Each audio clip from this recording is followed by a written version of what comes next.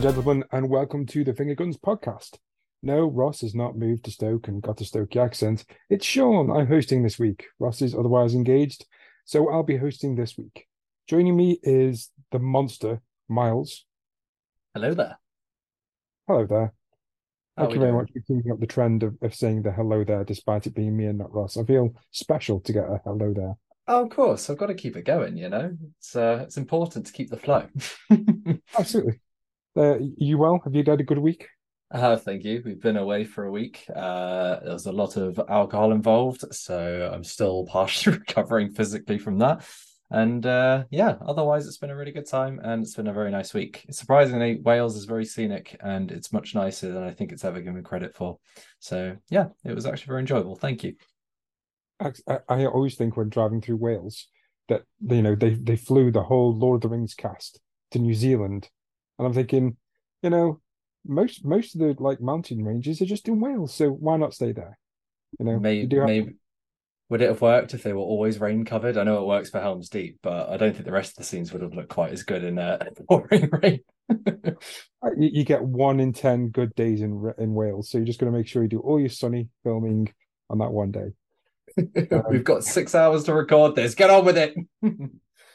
that's it, Viggo Mortensen. Go kick that helmet. You broke his foot, then Yeah, they're on such a time limit. He just broke his foot because they were in such a rush. Also joining us this week is Jumping Joshua Thompson. That's me. Boing, boing. That's the first time I think I've ever called you Joshua, and I did it because I'm nervous and didn't know I was hosting. So I apologize if you don't like being called Joshua. No, it's Joshua, JT, or you, I guess, is anything that I'd go by. You Fair there, enough. stuff like that. Yeah, How are you? Have you had a good week? yeah, I'm not too bad. When Miles and Kat are away, I just shut off like a robot, like unused, like a Roomba. They're the only reason I play games in the evening, and they weren't there, so I worked instead. Oh my God. Just let me know. We have a game we need to play together. We do have a game we need to play together. That is for sure. Whatever. We've Um, both been a bit busy though, I think. that's fair play, yeah. And finally, rounding out the team this week is the Yakuza Yog Dog, Jonathan Brown. Yakuza. I don't think I've ever been called that before. Hello, hello, hello. How's it How are you? going? Not too bad. It's been a really busy week, but a pretty productive one, so I'm pretty happy. Yeah, all good here, I think. I hope everyone else is too. Yeah. Wow, this has been an awesome introduction. Everyone's good. I'm happy. Um, let's stick to the regular structure of the podcast. I'm not going to try and destroy it too much by starting off with our game of the week. So, Miles, could you bless us with your game of the week, please? Oh, Sean, it's another one that should have been really, really exciting to talk about, and Have it's you have not. you um have you taken on the Toby curse by having games that you get really excited about for them to be then really disappointing? I think I might have. I genuinely think I might have. Oh, so this one this week is Atomic Heart. I finished my write-up just before, and it should be up on the site now. And this was one that was really exciting. It looked like a blend of BioShock and Dishonored and a little bit of kind of Doom or Wolfenstein kind of gunplay. It's kind of a sci-fi alternate history, FPS game where after World War II, the Russians gathered up like a bunch of really top scientists and they developed what's called a neuropolymer, and it allows them to advance way beyond anything else of the time. And there's like a whole robot kind of revolution in terms of technology, and it's supposed to make the world fantastic. And they're going to launch this thing called Collective 2.0, which is where everybody gets connected to the same kind of neural network. And in this kind of version of events, like Russia has just kind of blossomed, the whole world is getting on really fantastically, and then all the robots go fucking haywire and the world goes to shit. So the idea of the kind of story is that you're taking on the role of an ex-soldier and you're trying to kind of clean up the mess before it gets too messy. And it's got a really intriguing setup. The first half an hour is absolutely phenomenal, and it's one of my favorite video game kind of universes, worlds, in terms of the style of it and the way that they've done the architecture. How they've just brought this world to life is amazing. but everything else just kind of sucks. So the gunplay is decent to okay, but it's not good. You've got like 12 different weapons. Some of them are melee, some of them are ranged. And the idea is you're going to mix and match them, very kind of doomy like to match the threat. The enemy variety is okay, but it doesn't really do enough to necessitate you can just use the shotgun for most encounters. And the only reason you don't is and that you have to switch is because you'll run out of ammo quite quickly. The initial trailer kind of made it look like it was going to be quite stealth focused, but the stealth is non-existent. There is no detection meter, so the second an enemy has you within about 30 meters of sight, you are seen immediately. So unless you just happen to be walking up on an enemy who is dead still, you can't stealth anyone. There's bug issues everywhere. Whenever I'd get in a car and drive into something by accident or intentionally, the car would then skyrocket into the stratosphere and then spin in 360 motions for like 5 minutes until it came back down to earth. It had a hard crash against the boss. The characters are just really kind of one-dimensional. The story's really predictable. And yet, despite all the problems that I have with it, I just really fucking love the world that it's created. I really want to find out more about this universe and this story. I just really hope it gets a sequel so that they can actually build on the promise of it, because right now it is a messy game and it will be polarizing because some people are going to love it enough for what it does really well, and some people are going to absolutely hate the fact that it's not actually that fun a game to play. It presents itself as like an open worldish type game or like an open world hub type game, but it isn't. It's a linear corridor shooter game disguised with some open areas that you run or drive across to get to your next objective. There are no side activities, no side quests, nothing else to do. And all of the collectible tracking and stuff is bugged, so you can't even get the joy of 100% completion. So it's a messy game. Go into that knowing it. There is a lot of good in it, but there are individual elements, and the actual package as a whole is a bit of a mess. Which is a real shame. Yeah, really is. I was really excited for this one. It certainly seems like one of those games that looks really good in a trailer and would probably look really great on a stream, but one of those games that kind of falls apart once you get it in your hands. Yep. It is very much that. It's very exciting. The trailers show off all the different dimensions of it. But interestingly, I think the trailers, each in their own way, gave the wrong impression of what this game actually is. They make it look very stealth focused, or they make it look very combat focused, or they make it look very open world focused. And the problem is it doesn't commit to any of those directions enough. So I think the trailers and the marketing haven't actually done it a favor, because they've set up an expectation of what you'll get to do, which you then don't actually get to do.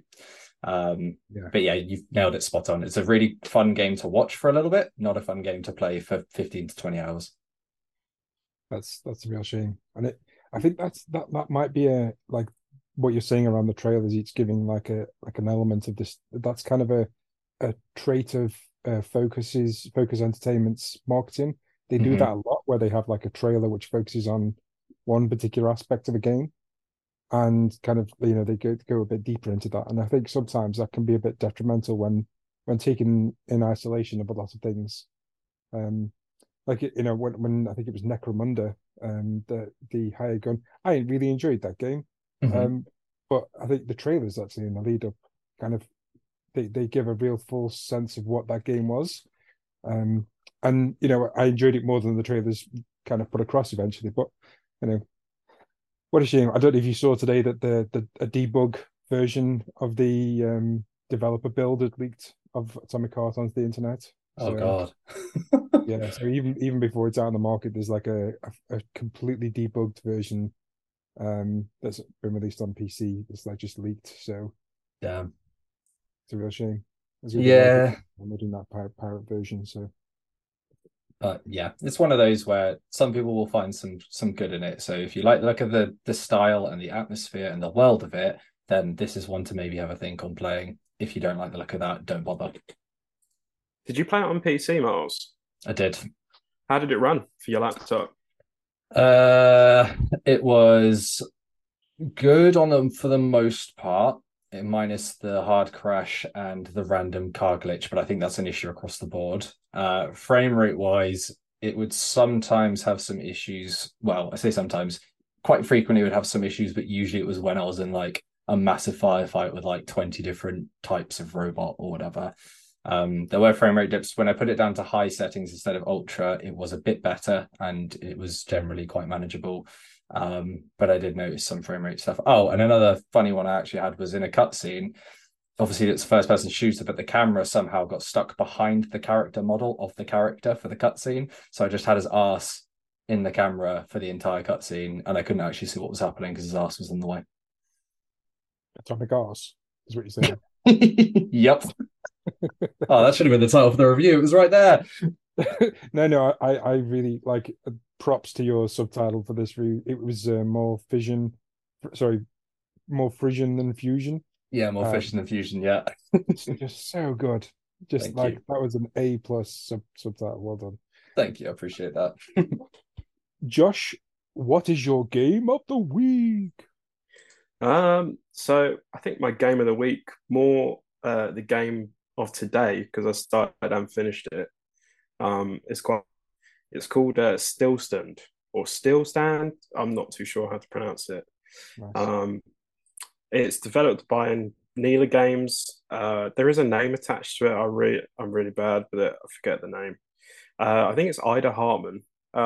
Basically created it, wrote the story.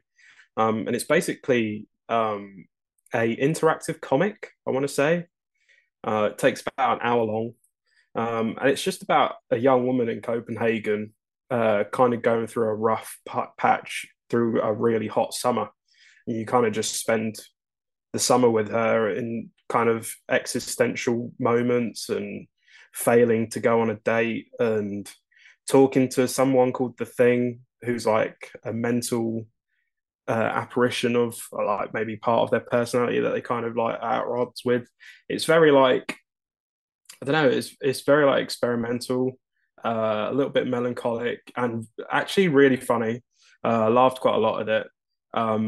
The art style is kind of like if someone drew all of it in biro, and then kind of like framed it as a comic book, and you kind of just click along to watch it. And then there's a few interactive moments like you pick up the hand to smoke the cigarette and stuff like that. And yeah, it's just a short, sweet game. I picked it up on the PlayStation sale along with a couple of other games that the publisher, I'm blanking on the name of the publisher, but the publisher kind of did other games like called Lydia, and I think another one called Agros. So they're kind of like these short, in-depth, like short but sweet, like story-driven games that have like a lot of tackles a lot of themes and stuff like that. So I really enjoyed it. It was only like a few pounds. Yeah, it was a really good game. I love this game. Have you played it? I reviewed it twice. Oh wow. I reviewed it when it first landed on the PC, and then when they did the PlayStation release. Is it Nikana.io as the Yes. publisher? Yeah. Like they do some, like they publish really quirky short games that are kind of really creative and artistic. Yeah, I adore this game. I think it's like a really raw look at like a mental health crisis, not a crisis, but like the feeling of being a millennial in a city and just struggling to get by the everyday. Yeah, it's kind of existential, isn't it? Kind of an outlook on life that like it's hard to find meaning, and what is meaning to life when you kind of dulling about all day. Yeah, and there's an element. So I don't know if you know, like a borderline personality disorder. Yeah. It kind of it goes through a lot of those. At one part, essentially, this lead character love bombs another character, and just like really comes on strong. Yes. And then that person just walks away and just leaves them feeling truly awful. And there's another where like they're at a party and they just go full pelt, and then their social battery just runs out, and like it's so like, such a brilliantly symbolic game that's really raw and really yeah, I'm with you there.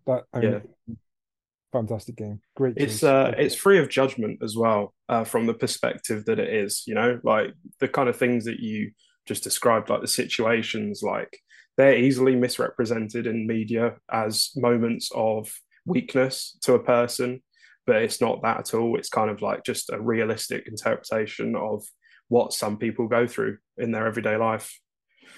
Yeah, absolutely. Thank you for that. I'm glad you brought it up. Thank you. Yog, what is your game of the week? My game of the week is a turn-based strategy game I've been playing a fair bit of. Came out a couple of weeks ago, but I've only been playing it over the last like 4 or 5 days. It's called Spellforce Conquest of Io. So you are a wizard in a magical world, and your master gets attacked. You need to find out who's attacked him to begin with, and then start to research the magic which he was researching. So you start with a small chunk of troops. You start with a tower in disrepair. Over time, you repair your tower and start recruiting more troops and apprentices.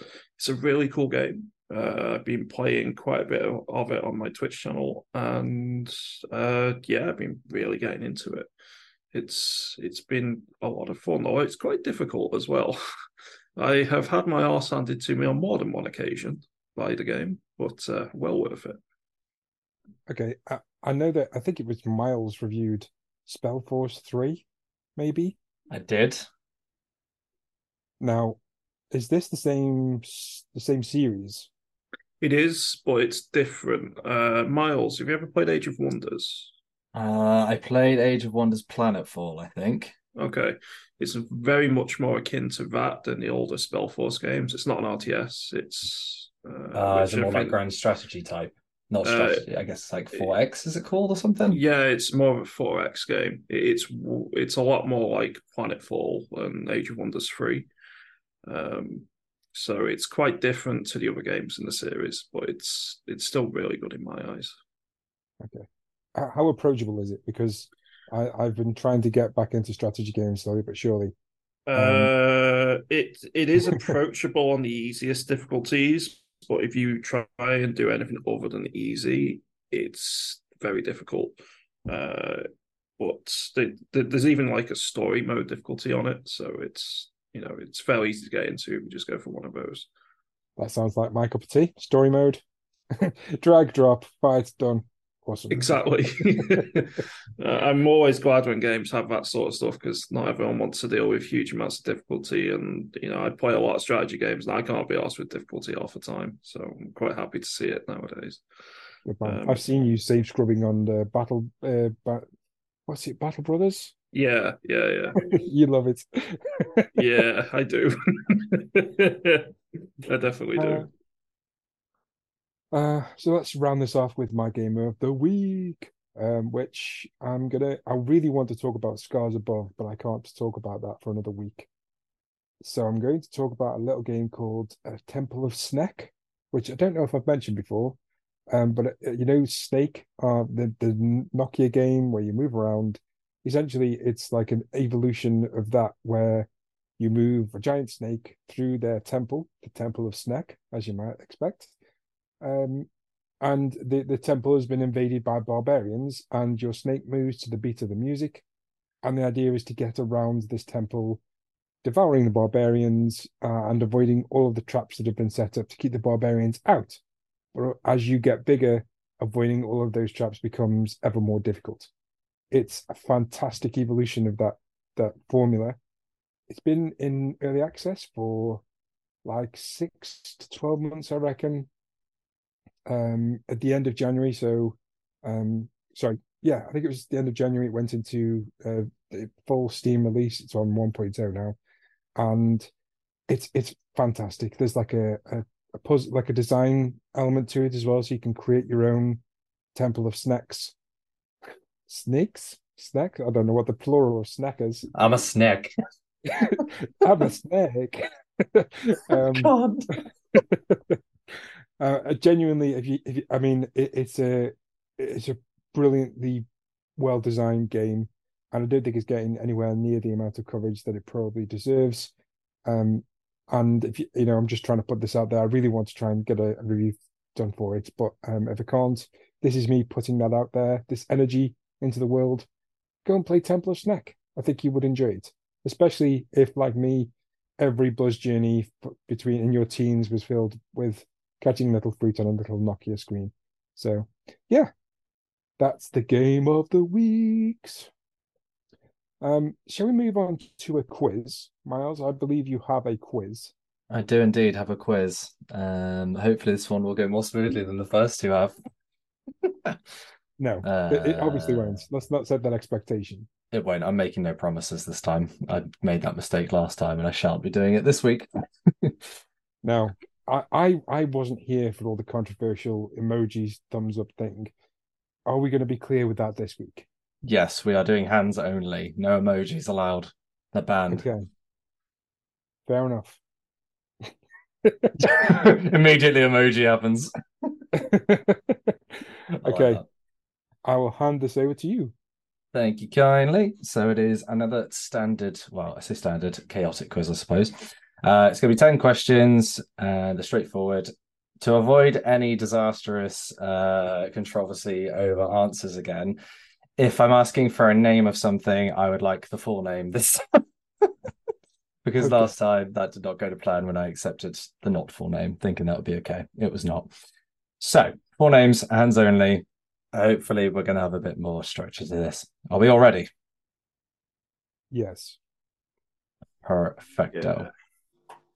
So, You want keeping score, Miles? Sorry. yes, I rail will it almost immediately. No, I will keep score this time. Don't worry. I've got this. I'm Okay. prepared. So, question number 1. So, the first 4 questions, this is a slight hint. They all relate in some way to a game that has released within the last few weeks to this month. So, there is a relation to them. So, question number 1. Who are the main protagonists of Yakuza 0? Josh?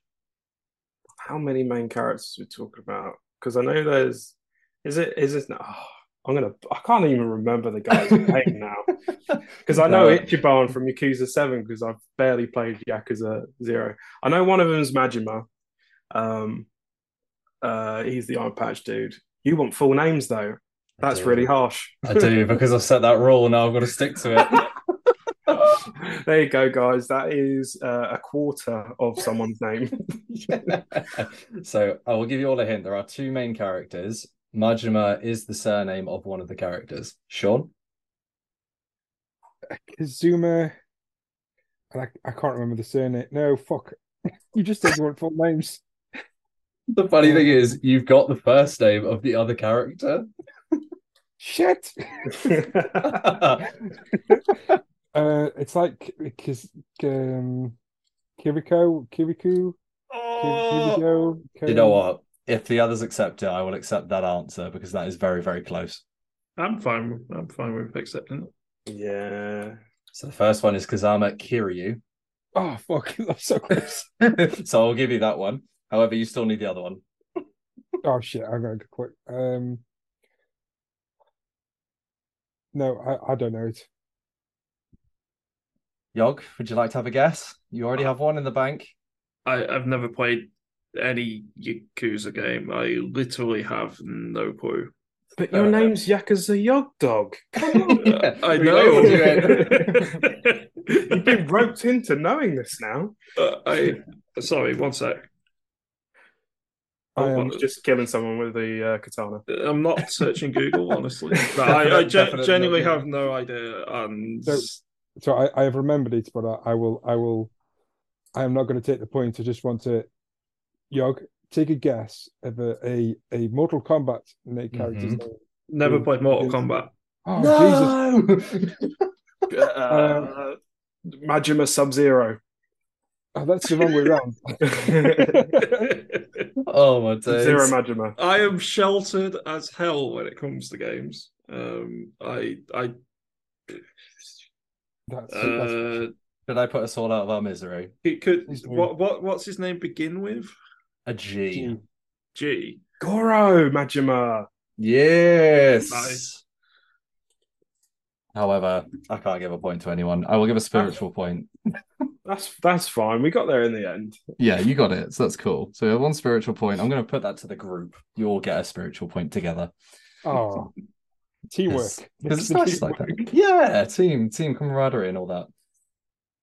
So, question number 2. In Monster Hunter World, what are the cat-like companions called who follow you out onto missions?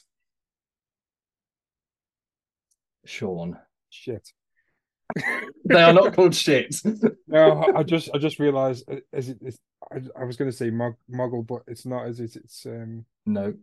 They're It's not Final them. Fantasy, aren't they? Yeah, I've just fucked up on Yog. Cats. that. That would be the best answer, but unfortunately, it is not the correct answer. Felines. Also, no. Kittens. No. Damn it. I genuinely have no clue. I just was, yeah, I'll bow out with that one. I appreciate the guess answers. Josh, would you like to have a guess? Pussies. I don't know. Oh, We're my going God. through. We're going through all the cat names. Why not go for pussy? I was going to say, yeah, at least you're guessing all of those ones. They're called palicos. Oh, fuck's sake. Yeah, I assumed someone would have played Monster Hunter World within this, so yeah, I thought it would be a decent one. I have it on my Steam wish list if that counts. It does. It sure does. Yes, it does, to be fair. It does. Do you know what? That's I've played awesome. 40 hours of that game, and it's almost as if I've only got it on a Steam wish list. Oh my God. Oh dear. Question number 3. Atomic Heart is set in an alternate history version of which country? Josh. Russia. Correct. Excuse me. Excuse me. Excuse me. Yes. The USSR. I was gonna say that's. I mean, Russia. I'm I kidding. need no controversy, okay? I'm kidding. I'm kidding. I was just messing. It's all good. I actually pressed the wrong thing there. I pressed mute instead of raise hand, and I think I would have been quick enough beforehand as well. So I'm kind of kicking myself. That is unfortunate, to be fair. That is unfortunate. Sean gets the history accuracy point, if that's now a thing. Oh, spiritual and historical accuracy. There you go. You're getting all the extra points. I love it. Question number 4. Which Harry Potter game was released in 2007 on the PS... Oh my God, Sean's already answered it. Sean? Prisoner of Azkaban. No. Josh. Is it Harry Potter and the Order of the Phoenix? It is, Josh. Well gotten answered. I don't know. Well done. Go Wizards. How did you get that? Was it just the year, or was it just a wild guess? And I think I vaguely remember playing it. It was like the first time Hogwarts was open world. It was a surprisingly good one. Yeah, like people said, oh, it's the first time you can explore Hogwarts. No, it wasn't. Order of the Phoenix, you could do that. Wasn't there a game on like the PS2 or something where you could? I don't know about PS2. There was It was definitely 1 and 2 on PS1. You could play Quidditch. They had the awful Hagrid memes come from it. Yeah, that's what I'm thinking of. Oh God, that meme is so good. Question number 5. Metal Gear Rising: Revengeance features which enemy as its first boss battle? Yog. Cats. Oh God, no. I have also never played a Metal Gear game, so I have no idea. Oh wow, damn, that hurts my soul just a little bit. You guys are gonna probably make me play some of these games eventually, so 100%. We'll see whether that changes. Would we like a hint? Yeah. It is a Metal Gear of some kind. Go on, Yog. Rex. No, it's not Rex. Damn it. That's the only Metal Gear I know. Is it Metal Gear Ray? It is a Metal Gear Ray. You dismember a Metal Gear Ray as part of your tutorial mission effectively, which just shows how badass that game is. I fucking love Revengeance. What's your source on that one, Miles? My source is I made it the fuck up. There you go. There we go. I got the first letter correct. Does that mean I get a third of a point? You can have a correct letter of the word for 1 point. I'm basically going to have like 20 different awards by the end of this. Okay, question number 6. This should be an easier one. Nothing is true, everything is permitted is a quote from which video game? Sean, that was so close. That's Assassin's Creed. Which one? 2. It is. Oh, it's in all of them, but I mean that's the one where it's spoken. So I'll Yeah, take it. that's the one where it's like that was primarily a known real for. like stop check there. Like, yeah, all right, but which one? And then you just listed it off. Okay, yeah, fuck me. All right, yeah. Look, I More have specific. 100% every single one of those games. I have an issue with that series. It's okay. So, question number 7. I'm going to give you a slight hint in advance. This one is a bit of a meme question, so I hope you know your memes from video game related information. Fallout 76 was promised to have how many times the detail from Fallout 4? Go on, Josh. 24 times. No, not 24. Sean? 76. That would be thematically on point, but unfortunately, no. NPCs. Yog? 12. Oh, unfortunately not. You were quite close, though. So Todd Howard, in the presentation for Fallout 76, promised that it would have 16 times the detail, and then the game released and it was an absolute shit show. So, yeah, don't know where that 16 times of detail went. So, question number 8. At which game reveal was Keanu Reeves called beautiful? Sean. Cyberpunk 2077. It was. I really wanted that Paul would just randomly turn up to this podcast today just so you could answer that one. Oh man, it was the only question you ever get right in a quiz. Although, do you know what? I still don't think he would. No, he probably wouldn't. To be fair. Question number 9. What is the most recent mainline Splinter Cell game that released? Sean. Oh shit. Prison. No, fuck. I don't know. Prison fuck. Oh, I can see the box art and I can't get the name in my head. God damn it. Sorry, Sean. Josh, it says you're next. Is it Blacklist? It is indeed Blacklist. Well done. Shit, a brick. I love that Splinter Cell don't know fuck.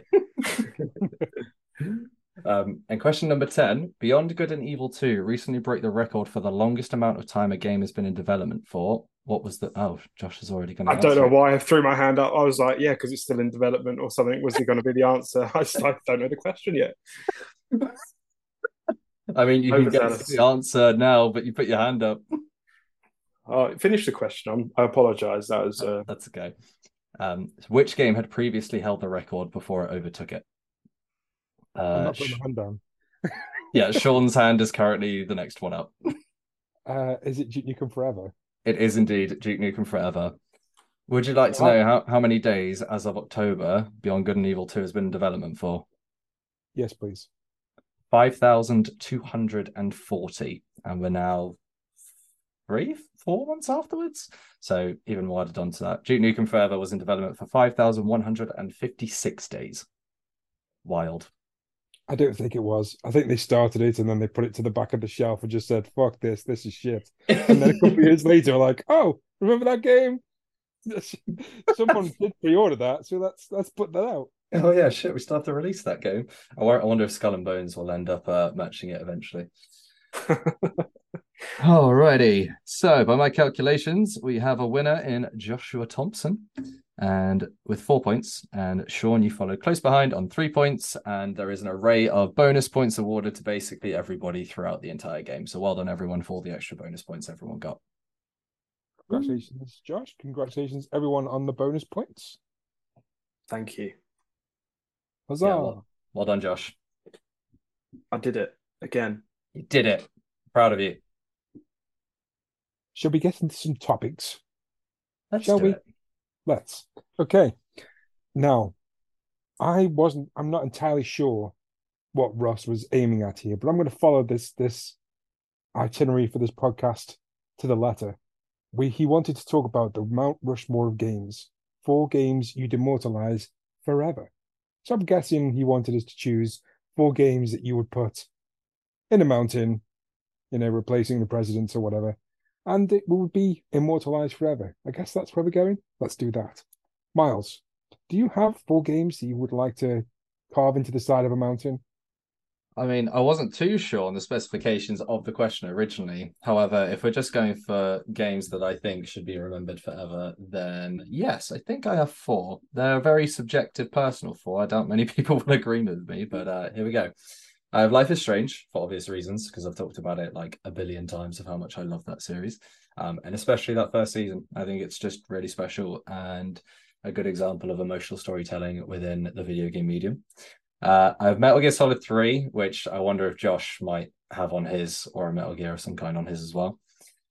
Just because I think it is Kojima's best iteration of his maniacal, crazy mind, where he actually streamlined himself and told a cohesive, coherent story without relying too much on crazy stuff.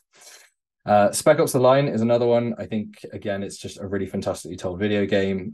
It all serves a singular purpose, and it just really coalesces into something that's quite special in terms of its subject matter and how it addresses it.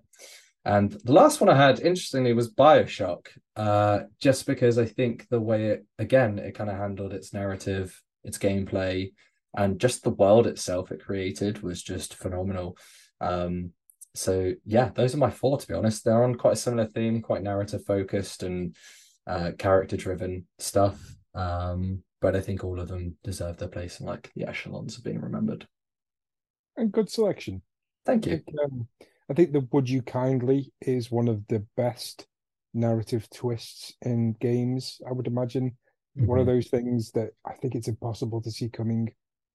No, I think I have concerns over like the use of Ayn Rand and Bioshock, and I don't agree with all the kind of philosophy behind it, but I think as a game it's fantastic. Yeah. So it's a good list. Thank you. Appreciate that. Josh, can you follow up that list? I mean, Miles kind of got me pinned a little bit. I think I'd probably go for Metal Gear Solid 2 though. I think Miles had a point where it was kind of the most concise and epic kind of game out of the series, and it is like a blockbuster, that game. I just really like how Metal Gear Solid 2 tackled a lot of subjects that actually have like relevancy today in the terms of social media and the way we use internet and information warfare and stuff like that. It was like what, a game that came out 20 years ago, and it's still, and to this day now it's more prevalent than ever that we do those things now. And the idea of building a persona that people don't know and stuff like that. It's all sorts of philosophical stuff, political stuff that just makes sense. Is it because you need Scissors 61? No, it's just because of the women in the lockers and the posters. I just thought, yeah, if I'm going to play a game for the rest of my life, I'll want to be looking at those ones. No, yeah, I took it as like immortalizing games. So like from outside of my point of view, what would be important games to play? That was my first one. Silent Hill 2 is my second one. I am a recent fan. I only played it over lockdown, but I think the significance of exploring the themes that it goes through, and just kind of like the mechanics of the survival horror genre just lent itself so well to that game. And I mean, play the original or play the remaster with the voiceover, it still tells the same story. And yeah, I think it's something that about it. It's just got that je ne sais quoi, as they say, that just makes every element just a top game. And then this might be the one that I could argue out of the Mount Rushmore list, but it's one that I've played so much that I don't know why I wouldn't put it on this list, and that's The Last of Us. I think for me, the gameplay is the weakest point of the series. That's not to say it's bad. I really enjoy it. but the story is kind of the big thing about it. And just getting to experience that, and the fact that I've got the platinum on the PS3 version, the PS4 version. I plan to do the PS5 version, uh, and then obviously Last of Us Part Two. It just speaks volumes as to that series' quality as a story. And then my last one is probably an obvious one, which is Disco Elysium. Just because the again, kind of like the story they tell, the themes that it's going for, um, the comedy in it, the statements that are made without kind of waving it in your face or kind of having a hard stance on it, even though you kind of know it's a bit of like the developers are a bit more of a socialist conscious group. It is just all about politics, and us in the world are about politics, whether we like it or not. It's kind of in our face, and I think it's a great way of humanizing it and making it funny, and also just being a really good detective game. And the protagonist that you get to play as, kind of making them whoever you want to be. Like, besides looks, you will always look the same, but personality, you can have, you could be the superstar detective that has like a massive ego. You could be a drunk loser and fail at every step. You could be really empathetic and to everyone. It's trippy. It's hilarious. It's yeah, and it's a fun time just overall. Yeah, I still can't believe that I've not played Disco Elysium. I went to EGX intentionally to play it 3 times. I was the first person in the UK to play it outside of the dev team. I went beelined from EGX Res to that stand and was the first person to play it there. And I still haven't played it. It's like I previewed it like 7 times. I've still not played the finished article. I will, I'm hoping. Do you know those times when you're like, I really want one of those sicknesses where it means like I have to stay home, but like it Yeah, doesn't stop me from playing games. Like I want to like break a foot. yeah. I That's think when it came out on console, it was the pandemic still, and I was on furlough, so I had nothing else to do. Um, so as you do, you spend 60 hours on it in a week. that's it. That's my intention. If I ever get like Yeah, run over, like my foot gets run over by a car or something, the first thing I do is download Disco Elysium from the A&E. As they're discharging me, downloading it onto the PlayStation as I'm driving home. just tell the paramedics, get it downloaded for me, please. Yeah, paracetamol and Disco Elysium. Now, stat, go, go, go. Yog Dog. Now, I imagine your list is going to be very different. Yeah. I'm gonna do a real-time strategy game, a turn-based, and then I'm gonna try and do an indie game, and then an indie strategy game anyway, and then a bit more of a more mainstream game. So Sounds good. the real-time one would probably be Empire Earth, which is it's from the very early 2000s, if I'm remembering correctly. It's a game where you control a nation from history and bring it all the way from the Stone Age through to, well, future ages. But instead of being turn-based, it's real-time. It's kind of like Age of Empires on steroids, really.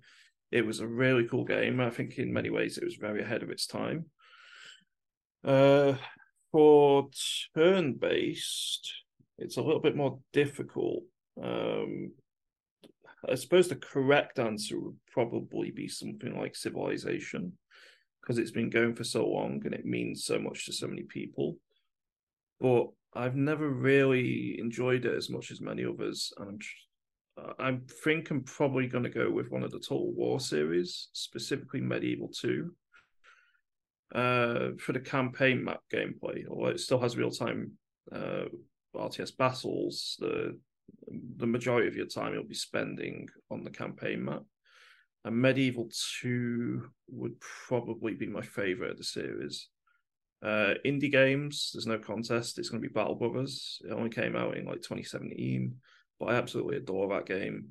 I have got a ridiculous and scary amount of hours into it, and it's just had a huge impact on me over the years. If I ever have a game I want to just go back and relax on playing, as much as you can relax in that game, it would be Battle Brothers, because it will kick your ass a lot of the time with its RNG. And then mainstream game would be Mass Effect 2, because I really enjoyed Mass Effect 2 and 3. And 2, I think I just have slightly fonder memories of, and I've played through quite a bit more. So Mass Effect 2 would be the one I'd go for there. So yeah, I think that's my 4. What a great list. I don't know if you know, I reviewed Battle Brothers when it hit consoles. Oh, did you? I did, and I'll be honest with you, I wasn't a fan, but that's primarily because I couldn't ever really get a game going because as soon as I started to get out from my spawn position, I'd always end up dead. It's an absolutely brutal game which will take no prisoners. And I don't. What were the controls like on console? Did you feel Tricky, awkward? tricky, very Yeah, tricky. I thought that Um, might be the case. yeah, there was it feels a bit too sticky with like I think you could use the D-pad to move through the hexagons and stuff.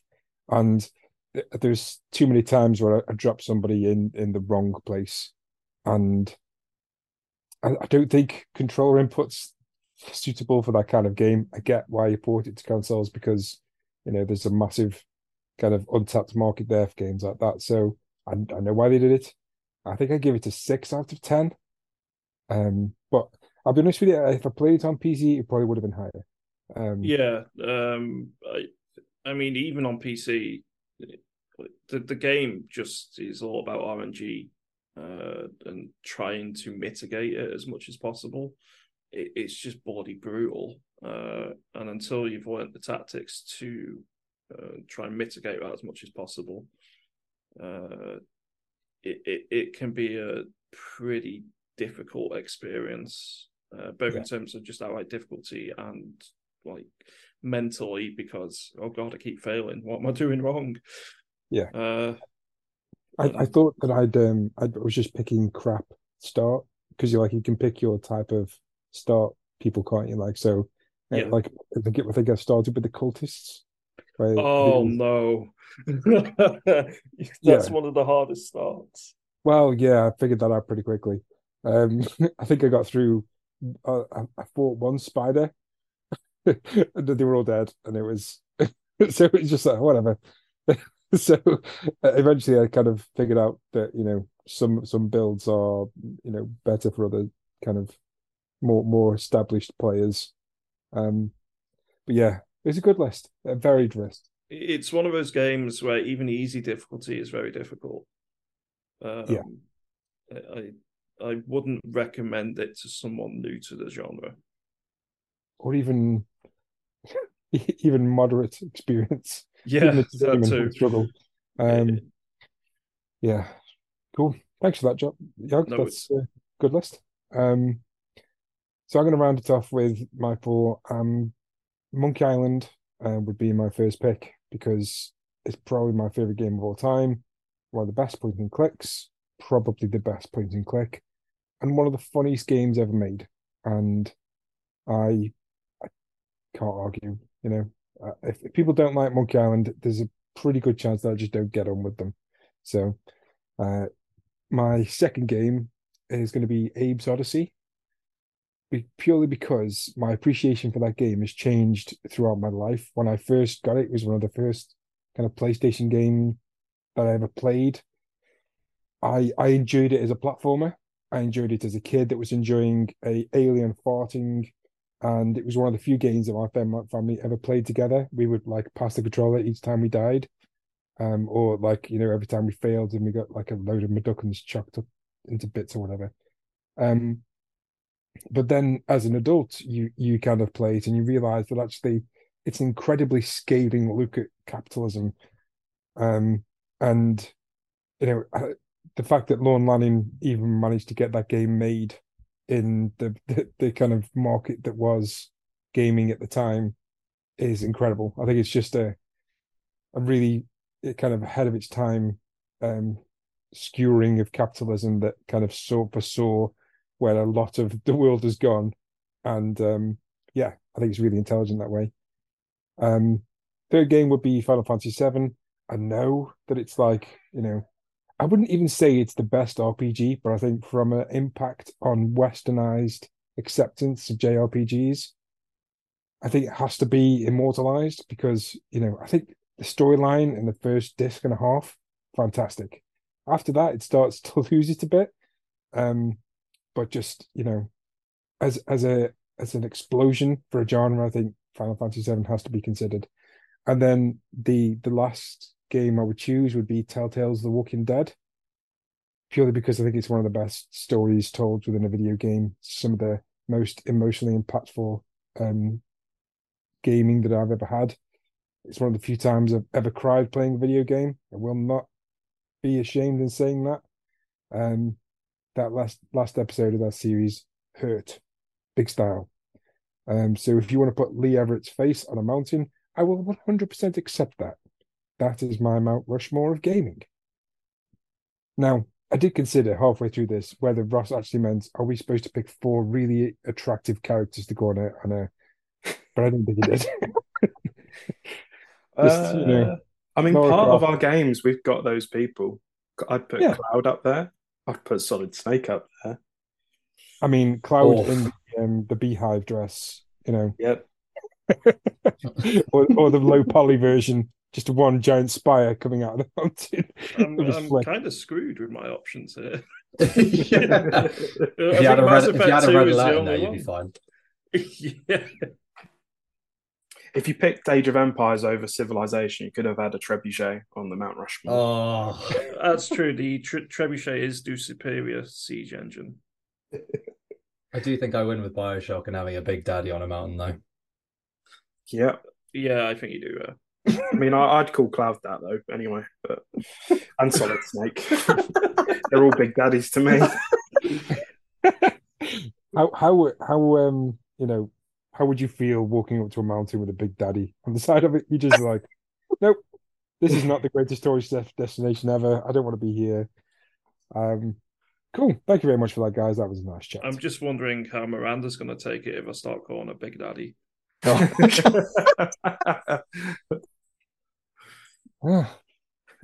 mean, you try that out and see how that goes. I'll let you know next week. Great. Okay. So moving on, this week, I mean, this is kind of a topic that I don't think any of us are completely qualified to comment on, because I think while most of the people on this podcast have probably dabbled in VR, I don't think any of us have really been a full-blown adopter of PSVR or any of the other VR equipment. But it would be remiss of us not to talk about this, seeing as though PSVR is launching this week. So PSVR's reviews are now up, all the kind of handheld, the demo builds are out there, and the reviews are glowing for the most part. Didn't you order one? I have ordered one, so I have a pre-order. It should be coming around about launch time. Unfortunately, they've not taken my payment and not sent me any shipping information just yet, so it probably won't be here for launch day, which is a bit of a disappointment. But what can you do? This is a big hardware launch. You can't expect things to be all swimming and smooth. Sony, if you're listening to this, can we be involved in this launch next time, please? Anyway, so if I'm going to kind of read some of these reviews from Metacritic, because they've kind of grouped all of the reviews together, and I think some of them really stand out as kind of giving a really great example of what PSVR is doing. So this is Michael L. Hicks, no relation to Greg Hitz, from Android Central. If you want a VR experience you share with friends and family, I guarantee the PSVR 2 will feel more inviting than a Quest or PC headset. Would I buy a PS5 and PSVR just to use the latter? Not unless I plan to use the PS5 for non-VR purposes. But if you already own the PS5 and are considering diving back into the world of VR, the PSVR 2 is a device that will properly immerse you in a gorgeous new world, so long as you accept the cable resting on your neck. They give it 9 out of 10. Duncan Roberts at Games Radar gave it 9 out of 10. Ron Burke at Gaming Trend gave it 100 out of 100. Adam Cook at God is a Geek gave it a 95 out of 100. The reviews in general are incredibly positive. Tom Orry at VG247. I think VR is incredible, and PSVR 2 is the best VR experience I've had in terms of hardware, but it isn't a cheap toy you can take a gamble on. So, given the fact that we've got a lot of really positive reviews out there, I was just wondering if that kind of changed your opinion on PSVR 2. I know that there's been some I don't think anyone's been totally sold on it up until this point. Would you say that's true, Miles? Have you been anticipating this for a while, or are you ready to jump in now based on the reviews, or Not until there's Beat Saber 2. I just want Beat Saber 2. I'm kidding. Beat Saber was the reason I actually bought the original VR, and I actually did enjoy Sony's VR system, the first one, but it was very underpowered and the games looked crap, and it just didn't quite work functionality wise. So I think my skepticism about it was how much of a big jump this one was going to be, and whether it was going to have the lineup of games to support it, and that the tech would be as impressive as it was promising. From the look of the reaction and the reviews, it sounds like the tech is indeed pretty fantastic. I think the price point is still a bit of a barrier, even though relatively for VR, it's not exceptionally high in the grand scheme of where the world economy is at the moment. I think it's still a bit of a big ask. But I've got to say the reaction to it has got me more interested to see what's going to be offered. And I'm intrigued to see what Sony do with this, and if they end up supporting it better with more not necessarily AAA. I don't know if that's the right thing to say within a VR context, but more of those kind of premium top tier kind of game experiences being developed specifically for the platform. Because I think one of the issues I had with the original VR was that there are a couple of games, but there wasn't anything particularly worth being drawn onto that platform for, with the exception of things like Beat Saber or Synth Riders for me, because they kind of took advantage of the tech the most. So yeah, I'm still in a bit of a wait and see formation, but I'm pleased to see that Sony have done this well. They've put a lot of effort into it, and I hope it does succeed. Yeah, I think you got a good point there around Sony support for these kind of peripheral secondary systems. If you look at like Wonderbook, that had a total of 4 games before it died. The PS Vita, support was pulled after a couple of years of pretty disappointing sales. I think Sony usually support the successful hardware really well, but I think anything that's kind of floundering, they kind of withdraw support for. And I think that's true of the PSVR, the original, because I guess they probably moved a lot of their teams onto doing PSVR 2 things. Yeah. So you get as Blood and Truth, Yeah. which is my favorite PSVR games. Like that team has done some of the Horizon VR game work, so they've obviously been busy. But yeah, you're right. I think there's a list currently doing the rounds, and there's like 80 games slated to release on PSVR 2 now, which is impressive. And I think partially because the games are kind of like the structure of the PSVR 2 is similar to Quest, that actually developing for the PSVR 2 isn't like a completely different build compared to what you had with PSVR, where it was using the move and the camera tracking. So hopefully, even if Sony don't support it, that other developers will continue to support it because they're building for Quest and they've got a decent enough install base on PSVR 2. Hopefully. Yeah, and everyone has a bit more experience now with the VR tech stuff with all the other platforms for it. So fingers crossed, it's just a bit of a bigger market pool of experience going around on making these games. Because Blood and Truth actually wasn't bad. It just made me horribly sick every time I tried to play it. I did manage to finish it, but it was a slog, and I almost threw up about 4 times trying to play through that one. Yeah, that's it's. I mean, there's some games you just can't get the sea legs for. The VR sea legs that most people say it just takes time, but sometimes You just need a bucket or some Beat Saber to get it out your system. Literally, Beat Saber and Synth Riders were the ones I could always reliably play with not an issue. I think it was because whenever in Blood and Truth to move, you like slid across the ground, and like it just used to throw my brain out every time, and I was like, ugh. Fair enough. Josh, have you enjoyed your VR legs? Are you excited about PSVR 2? Yeah. If there was a payment plan, I would be already on it, I think. I know you've tried and failed the PayPal Pay in 3, Yep. which is a damn shame because I would probably budget to do a PayPal Pay in 3 for this at this point. I feel like one first party VR title is quite a slap in the face, like at launch. At least maybe 2 or 3 would have been like an easier sell overall. However, the games that I have seen are like third party, even though they're kind of, or some of them are already out on other hardware. It's such a cool lineup, and I can't argue the lineup that you can see in the PlayStation Store. Like majority of them, I'd love to be able to play. Like that the Light Brigade, Tentacular, What the Bat, Before Your Eyes. I'd even play that Kayak VR game. The Mirage one. Yeah, yeah. Oh my God, that looks so good. Yeah. But I think Mars brings up a good point though, about how well people cope with it. It's quite a steep gamble.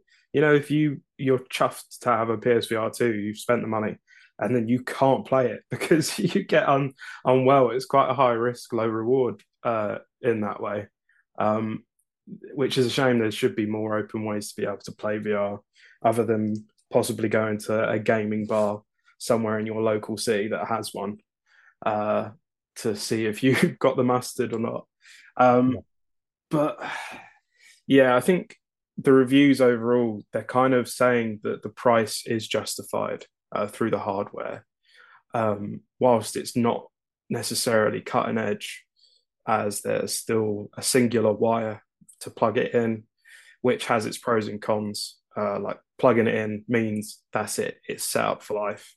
You just plug it in, play. You don't have to faff around with connecting.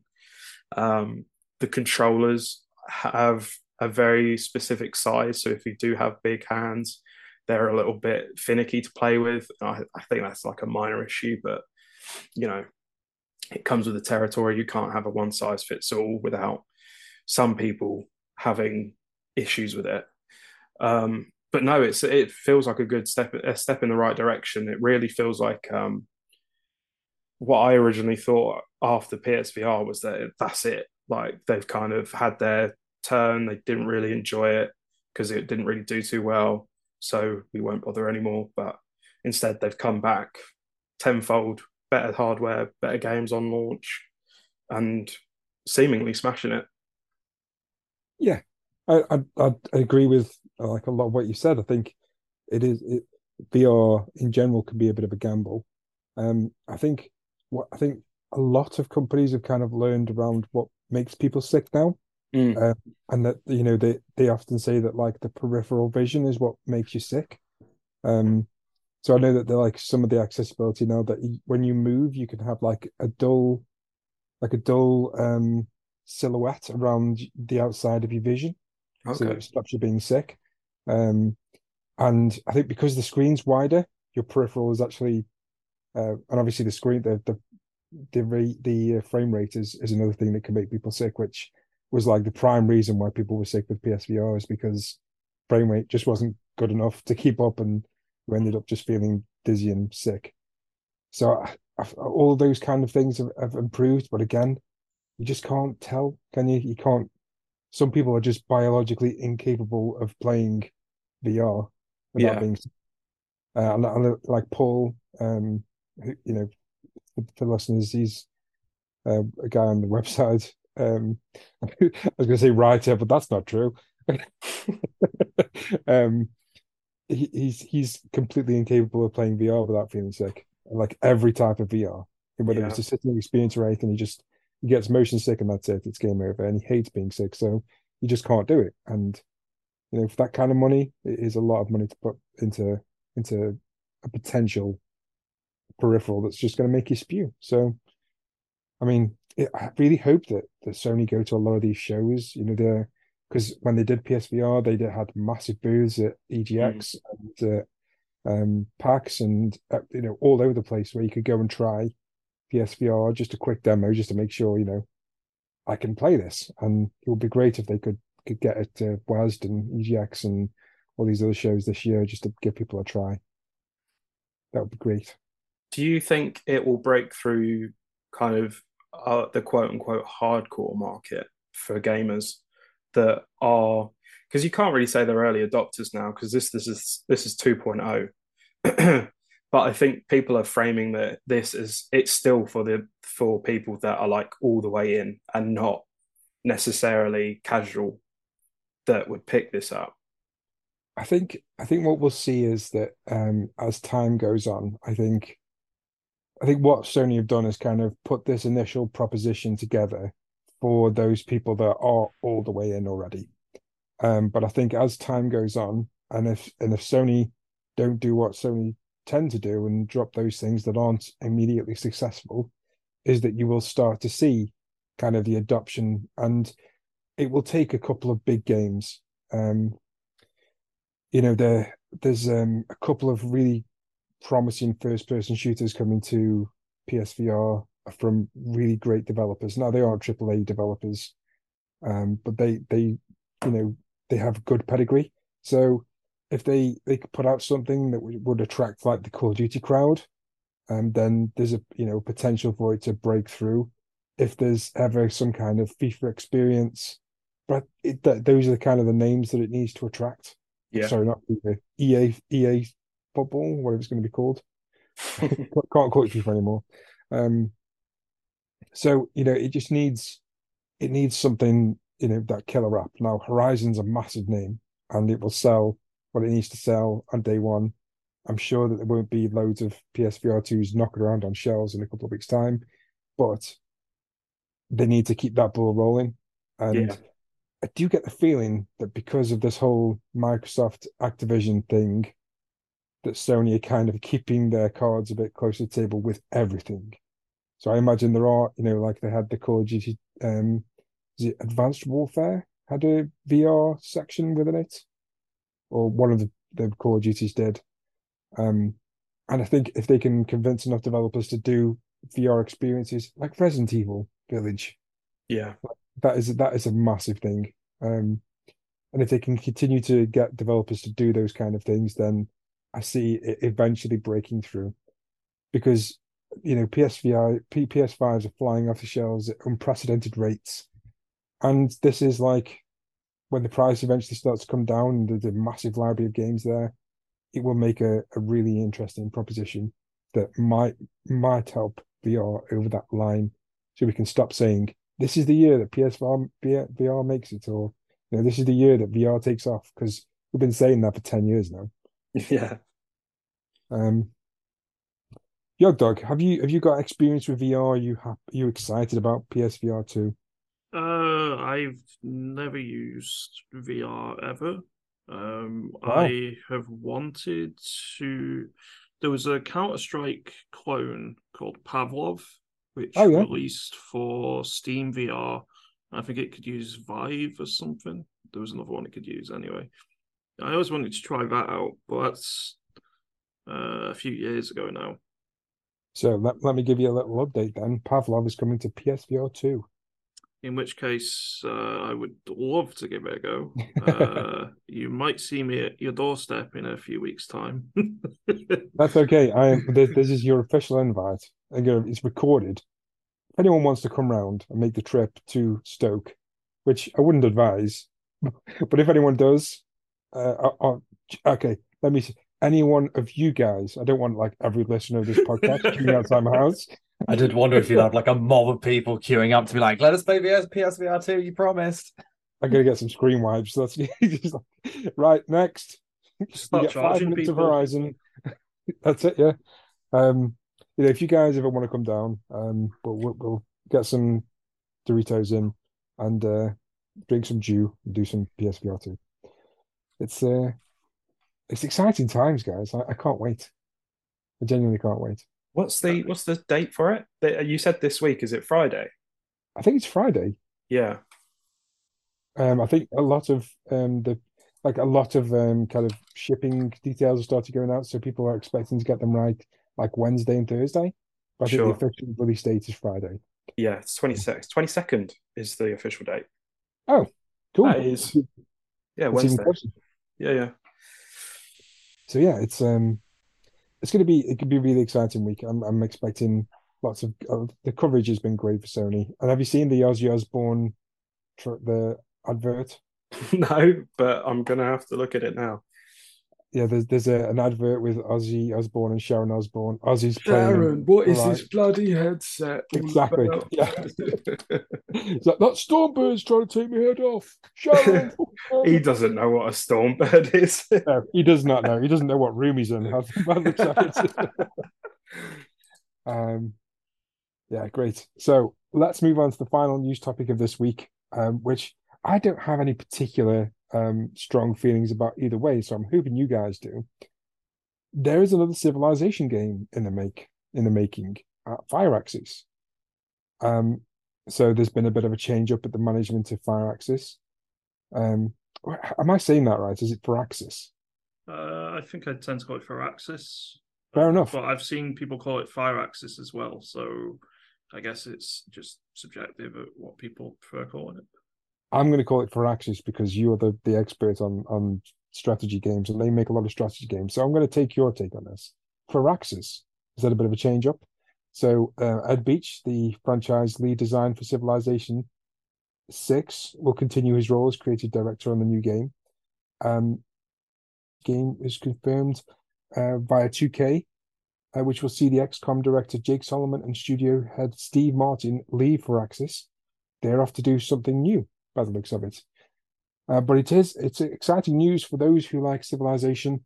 There is a new Civilization in the making. Yogdog, tell me, are you excited? I'm sad. You're Jake sad. Solomon, Jake Solomon leaving is a huge blow.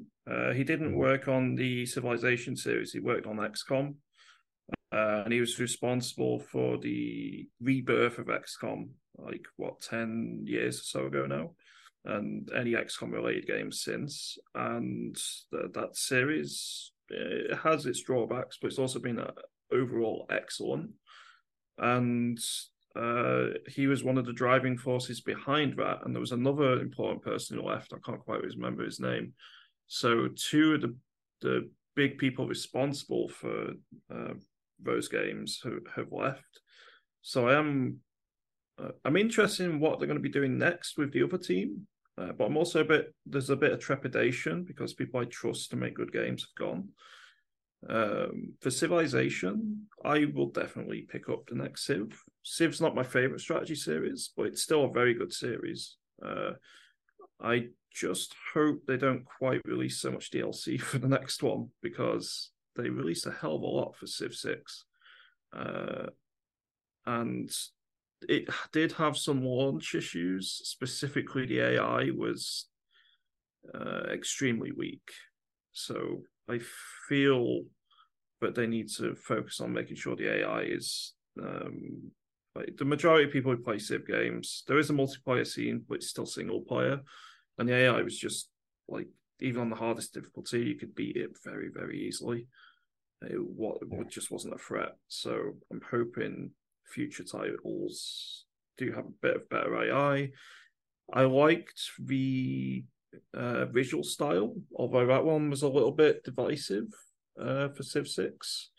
I'm interested to see whether they stick with it or whether they go back to, or even go for a completely different visual style. So yeah, I'm sad in some ways, but I'm also excited in others. I guess we can only see what the future holds. And if not, we've still got the games in the past to play, so it's a win-win either way, I suppose. Yeah. I think aside from kind of the news about Civilization, on that day there seemed to be kind of like an exodus from Firaxis. There was quite a number of high profile names that left. And there's rumors, I guess, kind of a lot of people are seeing smoke and expecting a fire of some other studio to spring up with, Jake Solomon and with Steve Martin, not Steve Martin, yeah, Steve Martin, um, to spring up. Is that something that you are potentially excited about? Yeah, 100%. One of the studios that sprung up in recent years made Terra Invicta, which Yes. is something I reviewed last year and is just an astonishing video game. It's one of the most in-depth simulations I've seen. Like if it was The Expanse in a strategy game, it would be Terra Invicta. Just it's not set within the same universe, and that was just spun off from mod makers who for XCOM. I'm really excited to see what the main guys on XCOM, if they spun off their own studio, would do. The rumors I've heard, and this could just be people making stuff up, but the rumors I've heard from people having a bit of an exodus is there's a major disagreement on DLC policies Yeah. for Civilization specifically and future titles. So I don't know whether that's factored into it or not, whether that's just something convenient people have come up with, or whether it's an actual thing. I mean, I think the thing is that DLC as a whole is a 2K kind of mandate. If you look Yeah. at all of the games that come from 2K, the NBA 2K game is rife with microtransactions. The WWE game has loads and loads of downloadable characters released after launch. Their games in general have microtransactions or DLC, and I think if you if you have a game like Civilization, you can't. It comes from a breed of games that didn't have DLC, and people kind of expect it not to have DLC. And I imagine, those creators that have been doing tactical games and strategy games for that long probably don't feel great about having to develop a game and then developing a strategy game around the possibility of more things being added later and being paid for. Yeah, I mean, there is a tradition of expansion packs for a lot of these games, but Yeah. generally that's got the content of several DLCs added together, and it's they're a lot more interlinked, and it feels more well put together. I've noticed with the increasing amount of DLC coming out for a lot of strategy games in recent years, and Paradox games are one of the worst for this, is that the DLCs add new content, which is great, but they're all spun off into their own thing, and they don't really link together particularly well, and it just feels jumbled. It doesn't feel like a full coherent experience anymore. It feels like many little different experiences that don't fit in together properly. So more of a coherent plan would be nice for some DLC moving forward. That's fair. That's fair. Thanks for that. Miles, Josh, have you got anything that you could add? I do not play strategy games at all. But hearing the news of Civ, I mean, we all know how video games are worked. It probably has been in development for a while at this point. But after the news of Marvel's Midnight Suns supposedly being a commercial flop um, for Axis and 2K, I feel like this is probably an announcement that has come a little bit sooner rather than later for shareholders to be appeased a little bit, maybe before they plug on their funding on more future titles. I had to look at Wiki just to see, and Jake Solomon was a director of Marvel Midnight Suns, one of the directors. So I feel like there's some connecting the dots here. I might have a tinfoil hat on a little bit, but I feel like obviously this news has come from bad news being so devastating for a financial sense. And I looked it on Wikipedia, and fuck Wikipedia, because it says it received generally favorable reviews but was a commercial flop as like the end note of the article on Wiki, which sucks because I know you loved Marvel Midnight Suns. Miles loved it. Toby gave it a favorable review on the website. But like you were both talking about, it's the DLC stuff, isn't it? Like even Midnight Suns has got whole new characters that people are definitely going to want to play as locked behind DLC, like Deadpool being the first one, and Yeah. then we got Venom in the second one. It's just bad news. I think that's what the headline reads to me, is that we need to impress someone, light up some of the heads here, that we've got like Civilization's just going to print money because it's always popular. Like we need to prove that this is going to happen after this sad news about Marvel Midnight Suns. Which is really sad. I mean, if that is the case, and you're probably right, the timing is very vicious. Mm. Um, it's one of those, oh no, we need to, bury this bad news. Let's announce, this amazing game that's going to be coming out in probably 6 or 7 years' time. Um, Midnight Suns was amazing. Like I platinumed the game. I played it through twice. I never play games through twice.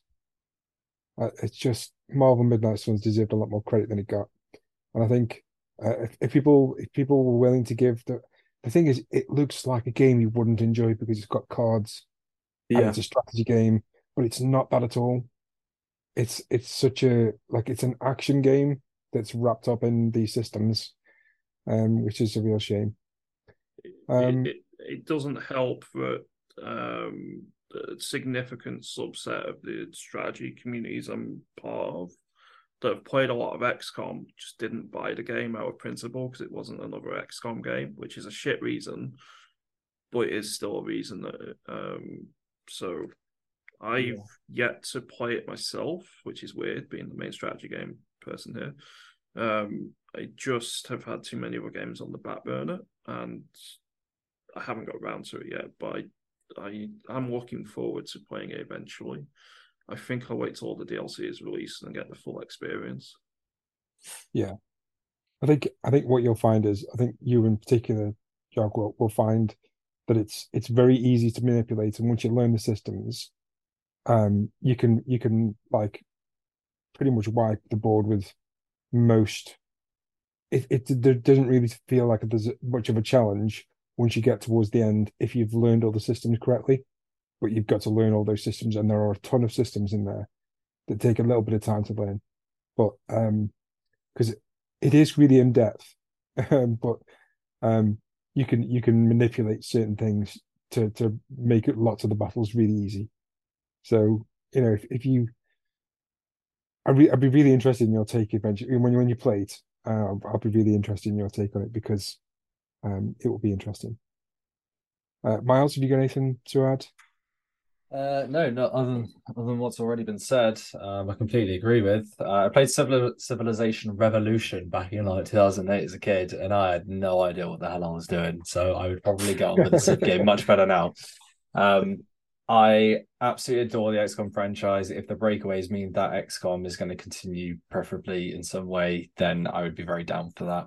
Because Phoenix Point was a bit of a technical mess, as much as it was close to the original formula. But I also love Midnight Suns. I think most of what Firaxis makes is right up my alley. So I'm excited for a new Civilization, and I just hope I have the time to put into it to actually be able to play it.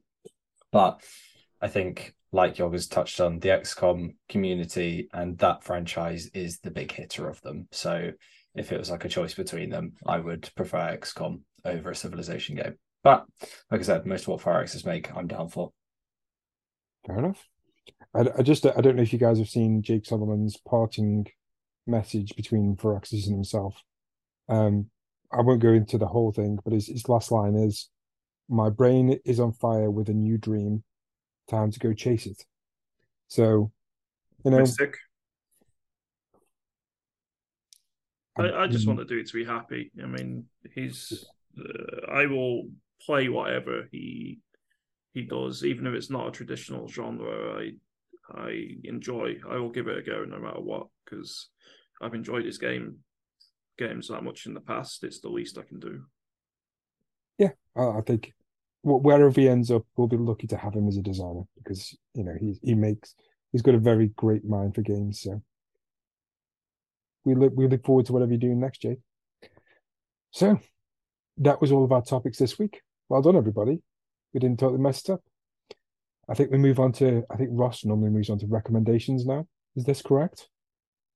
Yes, let's do some recommendations. You are correct, yes. Thank you. Thank you, Miles. Miles, what are your recommendations for this week? The only recommendation I can really have is the city of Bangor in Wales, because it's where we've been for the last week, and it was very, very nice. Like I said, it's very scenic. It's a nice little town, and although it's kind of like a university town, but it's like just very pleasant. It's on like I don't know if it's the seaside, but it has water emanating around it. And it was just really nice. Didn't even rain that much in comparison to usual. And if you want to go somewhere to visit that's very scenic and, like Sean said, kind of looks like New Zealand, just not quite as sunny, then Bangor's a pretty good place to go. So yeah, that's my recommendation. Okay. Josh? A wild one. Well, I mean, the fact that you've recommended Wales to people, kind of, There's something wrong with that, isn't there? There's just something intrinsically incorrect about it, but I've done it. I've committed. I'm trying to decide whether you're trying to like pulling a prank on people. I live not far from the border with Wales, so me and my girlfriend, when she can drive, we go out quite a lot. It's a lovely place. It really is underrated. It does rain a lot though. Yeah. And I've been drunk a few times in Bangor before I met my girlfriend because I had a friend who went to uni there. Also a lovely place. See, it's an all right recommendation. Yogg's on board with it too. Like I go to Wales at least once a year because I live like an hour away from most of the hotspots in Wales. Mm-hmm. Don't recommend going to Wales. Okay, maybe like on the general principle, don't recommend it, but on this one particular instance, I'll recommend it. Fair enough. Like we don't need anyone getting headloo and a raff or whatever it is. And I'm trying to remember all the Welsh words that I. Rill, just don't go to Rill. Just stay away from Rill. Rill. Maybe Miles should actually recommend. Is this the prank, Miles? Should you tell people to go to Rill? Yes, let's do that. Fair enough. Go to Rill, people. Good recommendation, Miles. Thank you. Yeah, you're welcome. Anytime, mate. Josh, what's your recommendation for this week? I think Ross might have recommended this some time ago last year, but I just want to reiterate because I watched it over the weekend. It's The Bear on Disney Plus. It is a show about a guy that has inherited a restaurant from his brother who has passed away, and it's a shit show. And if you've worked in a kitchen, if you've worked in service in general, you will get PTSD watching this because it is as bombastic as some of the plot lines are in the episodes. There's still an semblance of believability to the point where it's like, yeah, fuck that. I remember something like that. That was not good. I was quite tired when I started watching it, and then it's smacked me right in the face, and I had heart palpitations because I was having flashbacks of my time in the restaurant, and I'm not really selling it because it sounds like an awful experience, but it's relatable, it's hilarious, it's food accurate in the sense of kind of how a working environment is. So if you don't know, watch it, and then maybe you'll have an appreciation for what happens back of house when you're next ordering your meal. It's a really great show, well cast, well acted, love it. Great stuff. I actually meant to watch this when Ross recommended it, so now you've reminded me of it. Now two people I know have recommended this, so it's got to happen now. It's not that long either. Like the episodes are roughly around half an hour. There's one that's like 50 minutes, and then it's 8 episodes, so it's really doable. It's not like an hour episode every time. It's really good. Okay, I'm going to give this a watch. I'm looking for a new comedy series too because I've just finished Superstore. So this sounds like it might be up my street. Thank you. Yog Dog, do you have a recommendation for this week? My recommendation is alcohol. Oh, So I went to there's a market which gets held in the town I live in, the second Saturday of every month. It's got a lot of craft stalls and stuff there.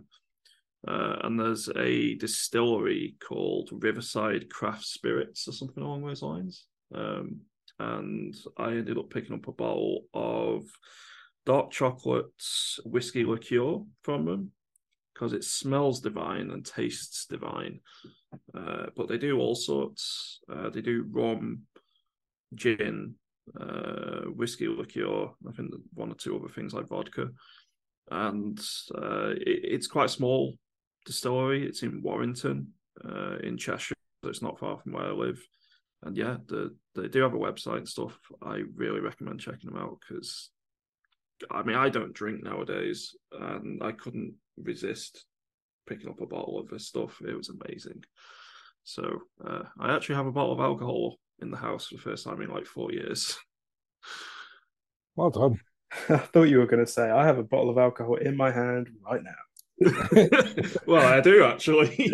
I'm looking at the bottle because I wanted to remember what the name was for us. But yeah, it's very tasty. I couldn't resist picking up a bottle. When I had a taster, I was like, oh my God, that's amazing. It's not the cheapest, but it's not ridiculously expensive either. In the grand scheme of things, it's like 25 quid for a 35 centiliter bottle or something like that.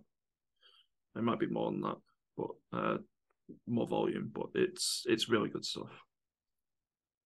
Fair enough. So when you're heading to Wales, where Miles has recommended you go, make sure you take lots of booze. Stop off at Jonathan's Distillery. It's the only way to make it through it. And then drunkenly watch the bear. I'm going to polish this off by making this a full trip. I'm going to reiterate a recommendation that Ross made with the Minter Wonderland ice cream, because that's very cool. Also, Star Wars: The Bad Batch. If you're not watching this show, it's a cartoon. It's one of those animated shows on Disney Plus. If you're not watching this, then you're missing out on some of the best Star Wars stuff that's out there. It's proper high sci-fi stuff on occasion, occasionally like political intrigue and conspiracies and things. But it's a very good show that's going to some really cool places in the Star Wars universe, and you should be watching it. And that is the recommendations for this week. And this, which I believe takes us now on to what's out this week. And Miles, I just want to prepare you. Once I finish this, I'm going to need you the outro. You know, the one that Ross has memorized. Oh, you also God. I will do my best. I will do my best. I have a little script somewhere. I will dish it out. do. Okay, just letting you know, just giving you plenty of notice so that I'm going to take my time with this. Okay. I appreciate you not throwing me under the bus for the last second. Okay, so releasing this week, we have the aforementioned Atomic Heart hitting all the consoles and PC. We have Like a Dragon Ishin, which is coming out on February 21st for PC, PlayStation 5, etc. New World is getting a new expansion, The Legacy of Crassus.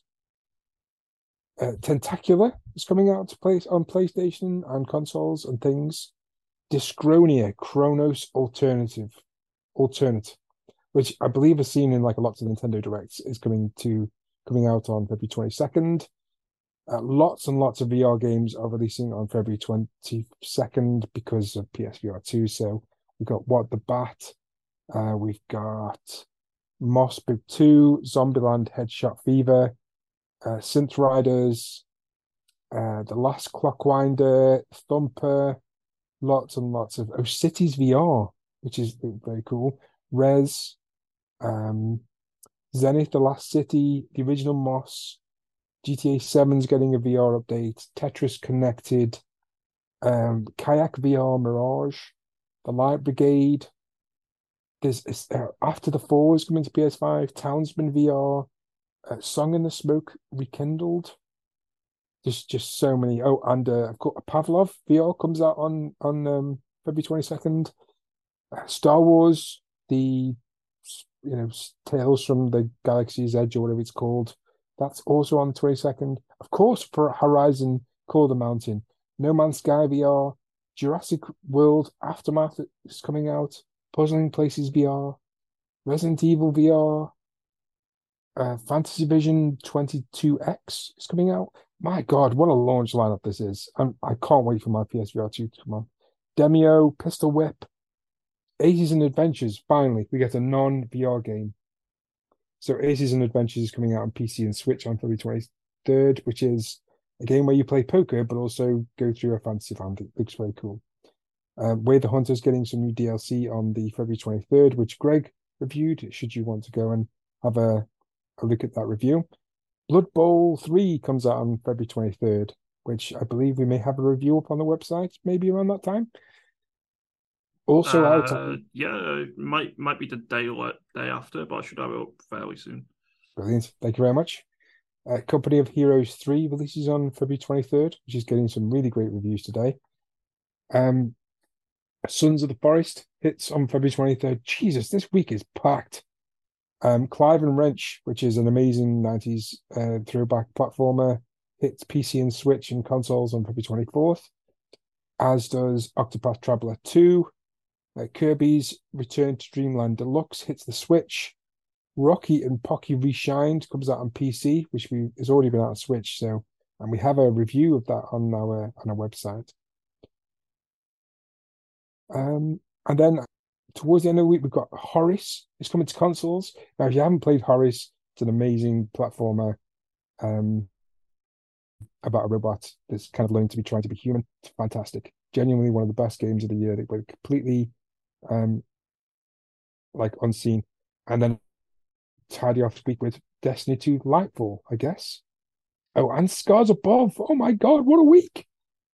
I'm just going to be so yeah, that's it for this week. That is all of the games. What a week. Josh actually Wow. caught me out. I think it was 2 weeks ago when I said, "Oh, there's a nice little lull towards the end of February and the beginning of March where I can catch up on some of my backlog." And then he started to reel off every game that was coming out. He was like, "Atomic Heart." I was like, "Oh." He was like, "Wo Long." I was like, "Oh."